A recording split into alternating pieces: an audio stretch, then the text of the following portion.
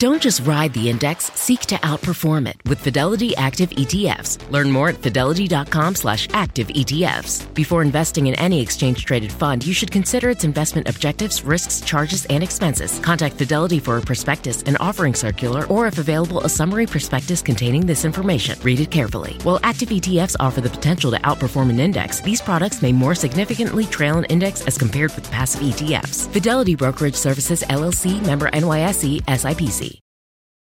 Go spread the word. When you get a fresh, hot McCrispy from McDonald's and you can feel the heat coming through the bag, don't try to wait till you get home. Always respect hot chicken. The McCrispy, only at McDonald's. Ba-da-ba-ba-ba.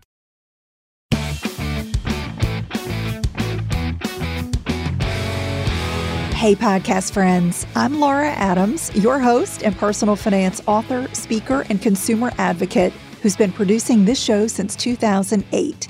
Thanks so much for downloading the show. If you're like me, you are ready to come out of the coronavirus quarantine, but you're doing it slowly and cautiously so we don't have to repeat this nightmare. And if you're someone who has been doing essential work over the past couple of months, thank you so much for making the crisis a little more tolerable for everyone who's been sheltering at home. Throughout, I've been receiving a lot of questions from Money Girl podcast listeners and my book readers about different aspects of managing the crisis. And I think one of the most confusing parts of the whole thing has been the economic relief package for workers and small business. Many people are just confused about who qualifies for what program and how to apply successfully. If you've been laid off or you've had your work hours cut due to the pandemic, you're eligible for both state and federal unemployment compensation. That is a pretty straightforward situation.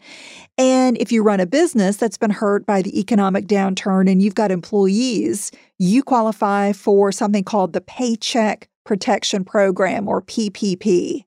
It's a loan that's backed by the Small Business Administration that offers relief if you want to continue paying your employees, even if they can't actually do their jobs during the health crisis. And if you use PPP funds for approved business expenses such as payroll, rent, and utilities, you don't even have to repay the loan. Additionally, there are other types of loans that you can get through the SBA. One of them is the Economic Injury Disaster Loan, or EIDL, EIDL. This one comes with potentially higher loan amounts than the PPP, and it can be used for a much broader range of business expenses. But this one has to be repaid, albeit at a very low rate. And you may also qualify for an Economic Injury Disaster Grant. This one pays businesses $1,000 per employee up to a $10,000 maximum, and it does not have to be repaid. But what's been unclear are the options for the self-employed. These are folks who have no employees except themselves in a lot of cases. Maybe they work with other contractors, but they don't have any W-2 people on a payroll. So whether you call yourself a full or a part-time freelancer, gig worker, or an independent contractor, you're still a small business. And if you've suffered financially due to the pandemic, you have several options to get relief. So to talk about these, I interviewed Jerry Detweiler. She's a nationally recognized financing and credit expert with more than 20 years of experience. She's the education director for NAV, which is a financing partner for more than 1.2 million businesses.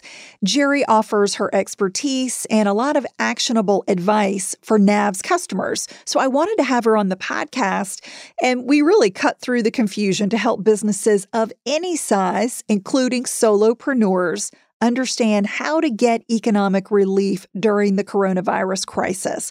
We cover a variety of topics, including understanding the relief options for businesses, the self-employed, and the unemployed. We talk about whether a solopreneur should file for unemployment or the PPP. We talk about documents that you need to prepare before applying for an SBA-backed loan. We cover how business credit is different from consumer credit and common mistakes that keep businesses and the self-employed from qualifying for economic relief right now. And we'll cover tips to make sure a PP loan that you receive can be forgiven. And we talk also about how consumers who are struggling to pay bills can protect themselves from debt collectors during this challenging time. So let's get into it. I hope you enjoy this interview with Jerry. Jerry, thank you so much for coming on the show today. Oh, thank you for having me. I think there are a lot of people who are very confused right now. Of course, people are very upset about the coronavirus crisis, loss of jobs, loss of business income. And I think people are really confused about what benefits apply to which group of people. So right now, let's say if you were a business person who is affected in any way by the COVID crisis, would you apply for a PPP loan? Would you go for unemployment insurance? Would you do both? What is the difference between the two, and what direction should people go in? That's such a great question. So there are three main programs available to small business owners. One is the PPP, the Paycheck Protection Program loans. The other is the Economic Injury Disaster Loan, or EIDL. And the third is the Unemployment for the Self-Employed. And it is confusing for business owners to figure out which is the best for their situation. Now, PPP generally gives the business owner 2.5 times their average monthly payroll. So for business owners who have employees, they may be able to keep those employees on payroll for the 2 months after they get the loan, and then also have a little extra money for expenses like rent, utilities, or mortgage. And then if they use it for the right purposes, mainly payroll, they can get it forgiven. So it's essentially free money. The Economic Injury Disaster Loan, or EIDL, is a loan, but it does come with the option of an upfront grant or advance that doesn't have to be repaid. Now, the legislation said that's supposed to be up to $10,000, and the way the SBA is administering it, it's $1,000 per employee. But then you may also get funding for a loan, which can go up to 30 years at 3.75%. So very attractive terms for a long-term loan from the SBA. So that's another option. And the nice thing about EIDL is that it can cover working capital expenses. So it's a broader category of expenses than PPP, which is mainly for payroll. And then the third option is unemployment for the self-employed. And in that case, you may be eligible for unemployment based on your state's benefit, whatever the maximum is for your state, depending on how much you qualify for based on past earnings. And then you may also be entitled to an additional $600 per week for a limited period of time. So depending on how much you earn in your business, PPP might cover more, unemployment might cover more, and then EIDL might be a third benefit that could help with other expenses for your business. So just to clarify, let's say you are self-employed and you are a freelancer and you are the only person in your business. And let's say you don't pay yourself a paycheck, but you have pass-through income from your business. Would you still qualify for the PPP option? You may still qualify for PPP if you're self-employed. The SBA recently came out with guidance, and the way they said you're supposed to calculate it is you're supposed to look at your 2019 tax return in the Schedule C. So that's where most self-employed people report their business income to the IRS when they file their tax return. Line 31 of your Schedule C shows the net profit or net loss from your business for 2019. You don't have to have filed this tax return, but you do need to complete it so you can see how much you qualify for.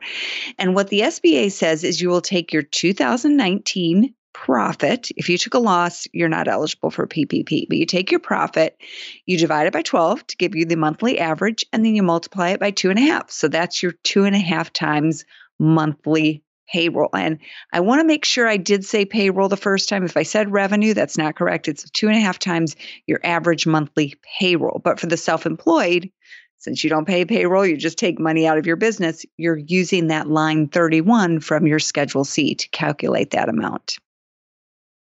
Tell me more about unemployment at the federal and state levels for those who are self-employed. States administer unemployment, and traditionally you can't get unemployment generally if you're self-employed.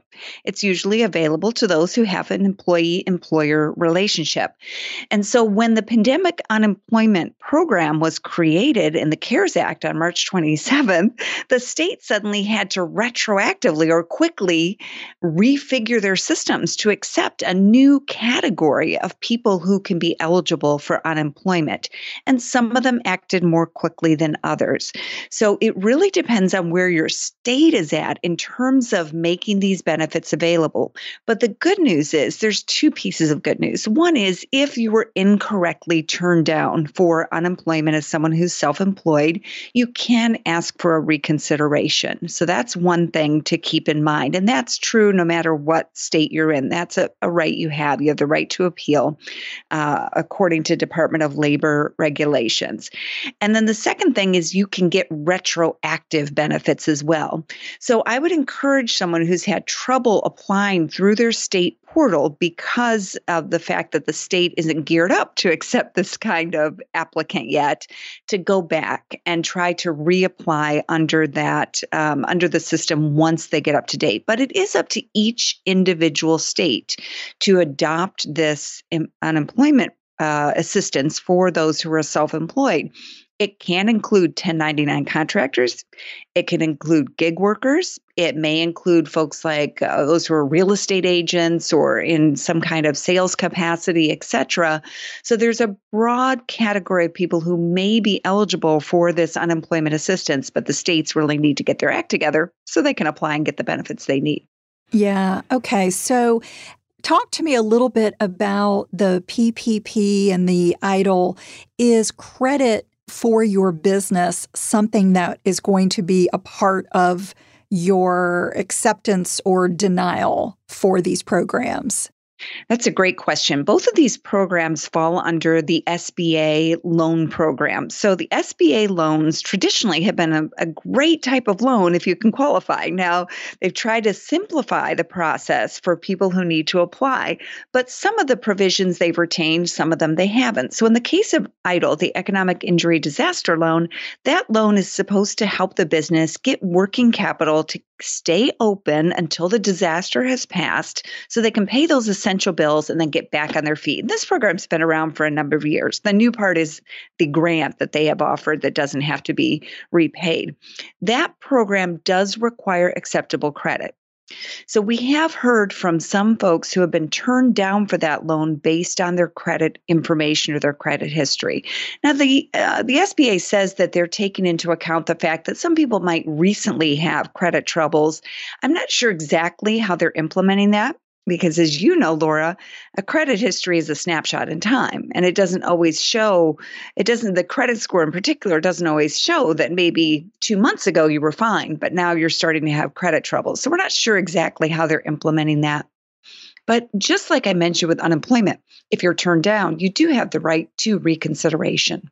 Tell me about some of the questions that you're getting right now from small business owners that are trying to navigate these programs and, kind of get the most that's possible. It sounds like the PPP program is going to offer most people the opportunity to get more. Certainly, it does depend on how much you're earning from your business. But what questions are you seeing most frequently? One of the biggest questions I'm getting about PPP is how do I maximize forgiveness? Because the purpose of PPP really is to keep employees on the payroll. And that can include yourself if you're a self-employed individual. So it's very important that after you get the PPP loan, that you spend the funds in the right way. And then once you do that, you can apply for forgiveness from your lender. And if it's forgiven, you don't even owe taxes on the amount that's forgiven, which is a great deal. So The most important thing you need to know is this program is designed mainly to cover payroll-related expenses. And again, that can include the money you pay yourself. And it's really geared toward the 8 weeks after you get the money. So 75% needs to be on payroll-related expenses, and up to 25% can be for other expenses like rent, utilities, or mortgage interest. I would recommend that you carefully document how you spend your PPP money. And even if it's to pay yourself during those 8 weeks after you get the loan, that you keep a record, a copy of a check, for example, something showing that you paid yourself that money. The lender will require some sort of documentation in order to forgive the loan. So that's really key. The other thing to keep in mind is that you can't double dip. So while the SBA hasn't come out with clear and specific guidance, it appears that you can't get unemployment at the same time you're using PPP to pay yourself. After all, if you're unemployed, that means you're not working. And if you're paying yourself through PPP, you're essentially working for your own company. So just make sure that you understand that double dipping is something you don't want to do. If you get PPP and idle, for example, you'll want to use the disaster loan for other working capital expenses, bills that your business needs to pay. But don't use it to pay yourself payroll and then at the same time, use PPP to pay yourself payroll. It's not supposed to be a windfall. And if you do end up using the PPP funds for something other than payroll, is the loan term still 1%? Yes. So any amount that's not forgiven becomes a loan for 1% interest for up to 2 years. You have 2 years to pay it back.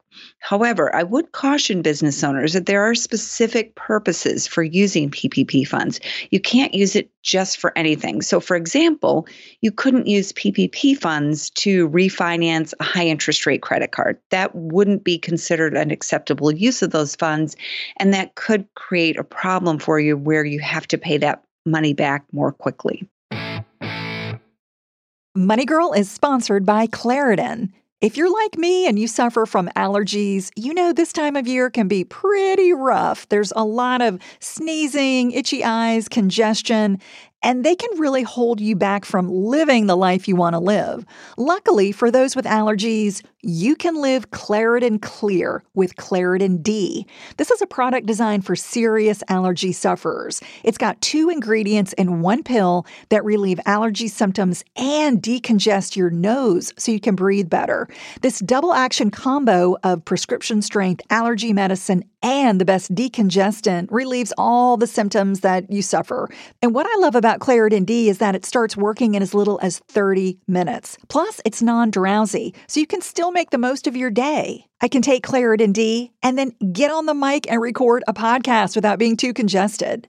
Fast and powerful relief is just a quick trip away. Find Claritin D at the pharmacy counter. Ask for Claritin D at your local pharmacy counter. You don't even need a prescription.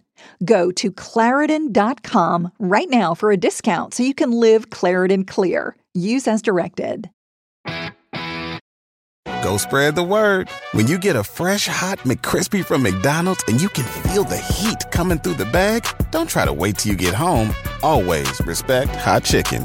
The McCrispy, only at McDonald's. Ba-da-ba-ba-ba.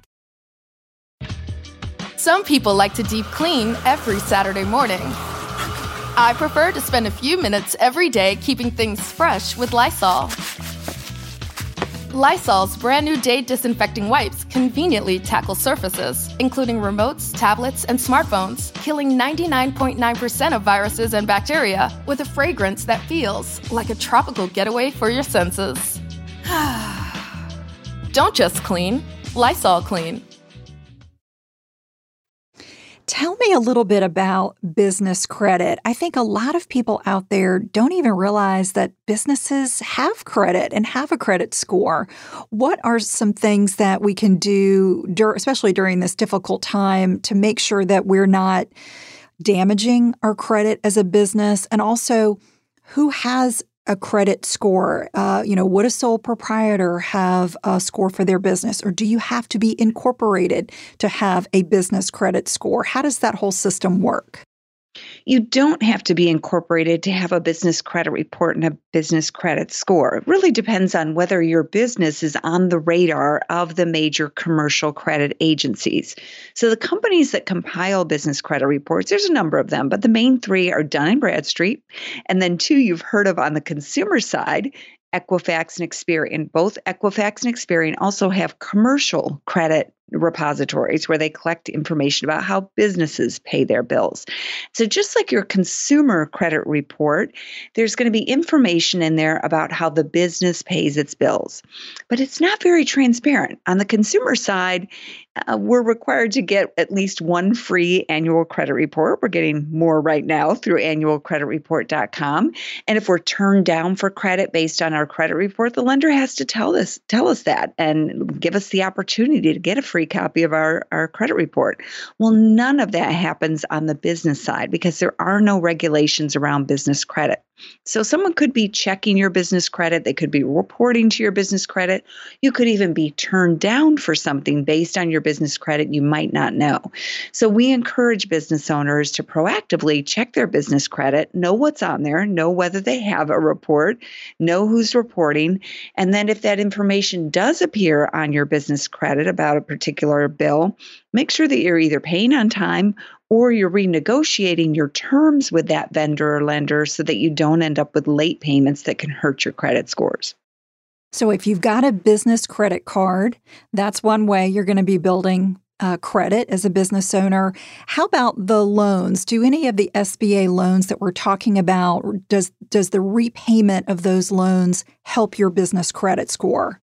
Yeah, many loans are reported to business credit, and sometimes they're reported directly, sometimes they're reported indirectly through a company called the Small Business Financial Exchange, which gathers information from lenders and makes that available on those commercial credit reports that I just talked about.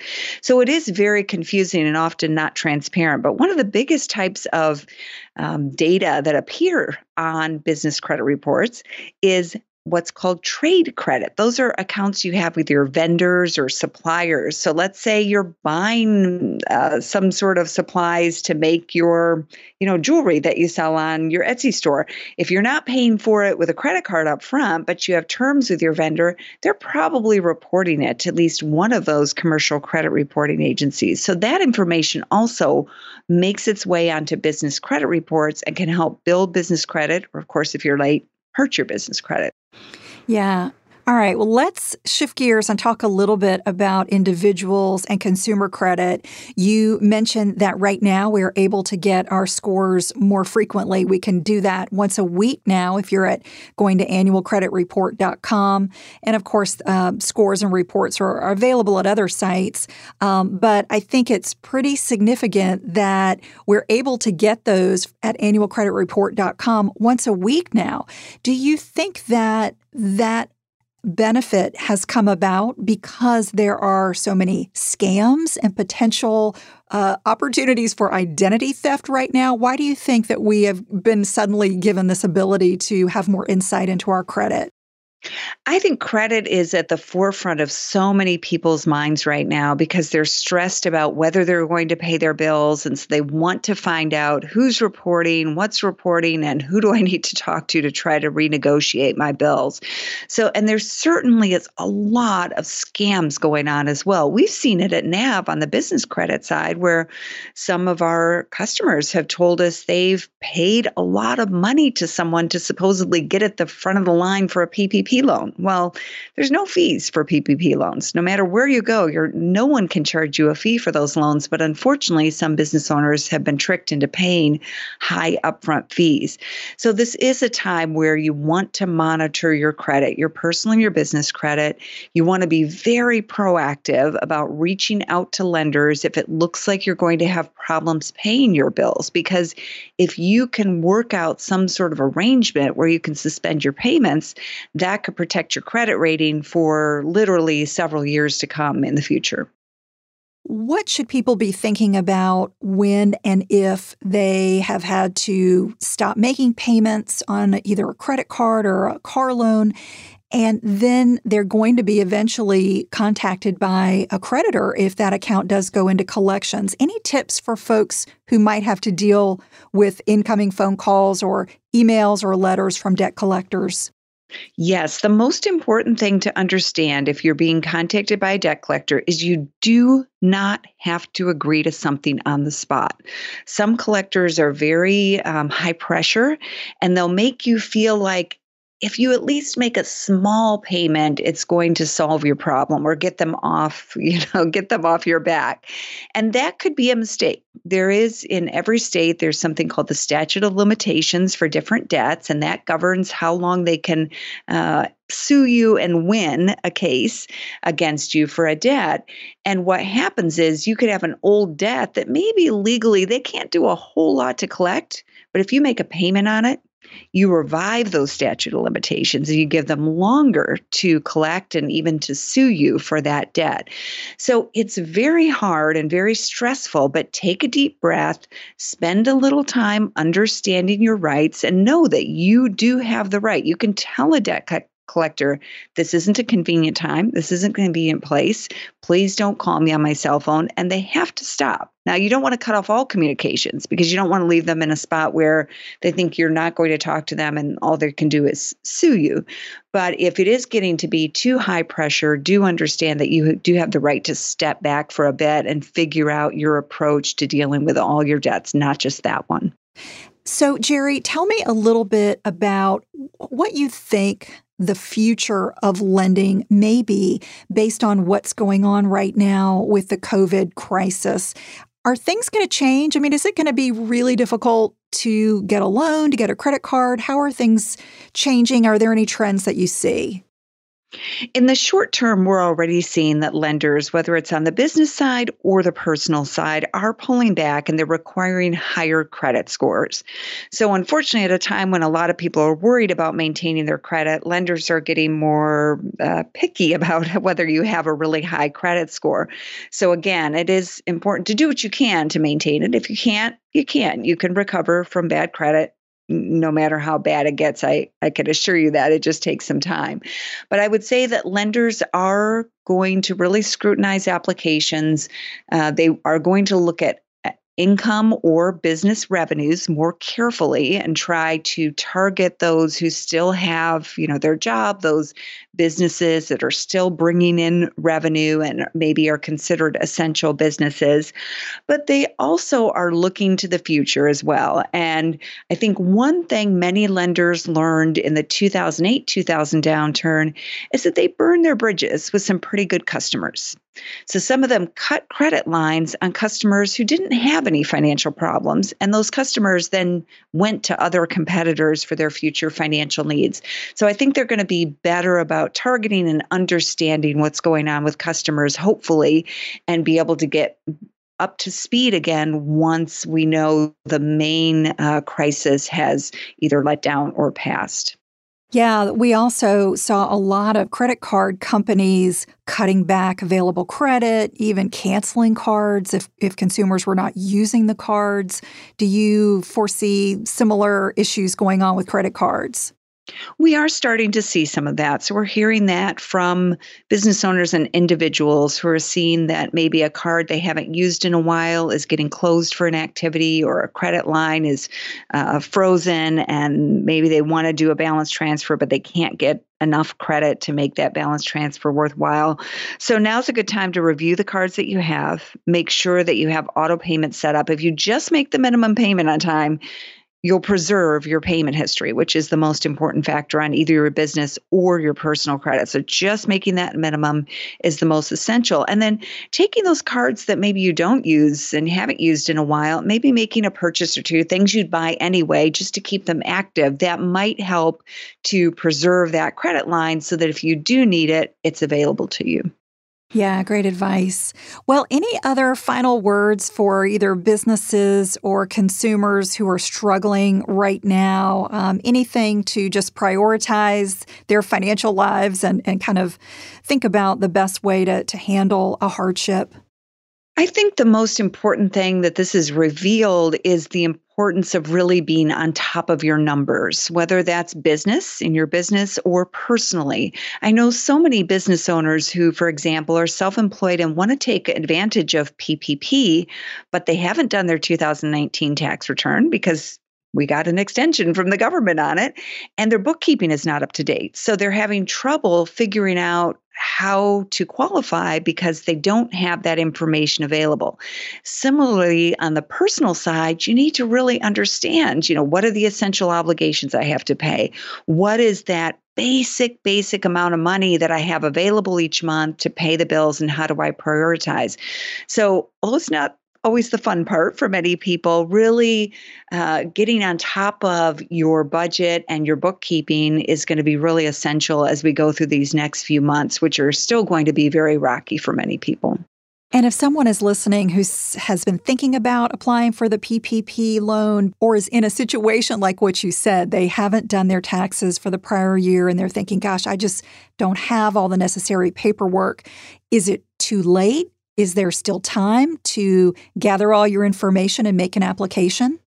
Well, as of today, April 30th, there's still funds available through the PPP. So I am still encouraging business owners to apply. In fact, I just spoke with a business owner last night who filled out her application and is trying to get the funding. This funding may run out. Currently, the EIDL portal is closed, although Congress authorized an additional $60 billion for the program, but there is talk at the SBA about reopening it. So I would say stay on top of the latest developments. We may see Congress authorize even more money for these programs. We may see new programs come out. But for any program, you're probably going to need documentation that you have a business and how much your business makes in order to apply. And so you really want to befriend your bookkeeper right now and try to get that information updated as soon as possible. Or if you're the bookkeeper, getting into your accounting program and catching up. Jerry, how can listeners learn more about their relief options? Sure, they can find us at nav.com. And currently we are helping to match borrowers to PPP. And we also give business owners free business credit reports from DNB, Equifax, and Experian. Doesn't hurt your credit. So that's a way to stay on top of your business credit if you haven't been doing so. Thanks again so much to Jerry. I really enjoyed speaking with her about this topic. That's all for now. I'll talk to you next week. Until then, here's to living a richer life. Money Girl is produced by the audio wizard, Steve Rickyberg, with editorial support from Karen Hertzberg. If you've been enjoying the podcast, take a moment to rate and review it on Apple Podcasts. You might also like the backlist episodes and show notes that are always available at quickanddirtytips.com.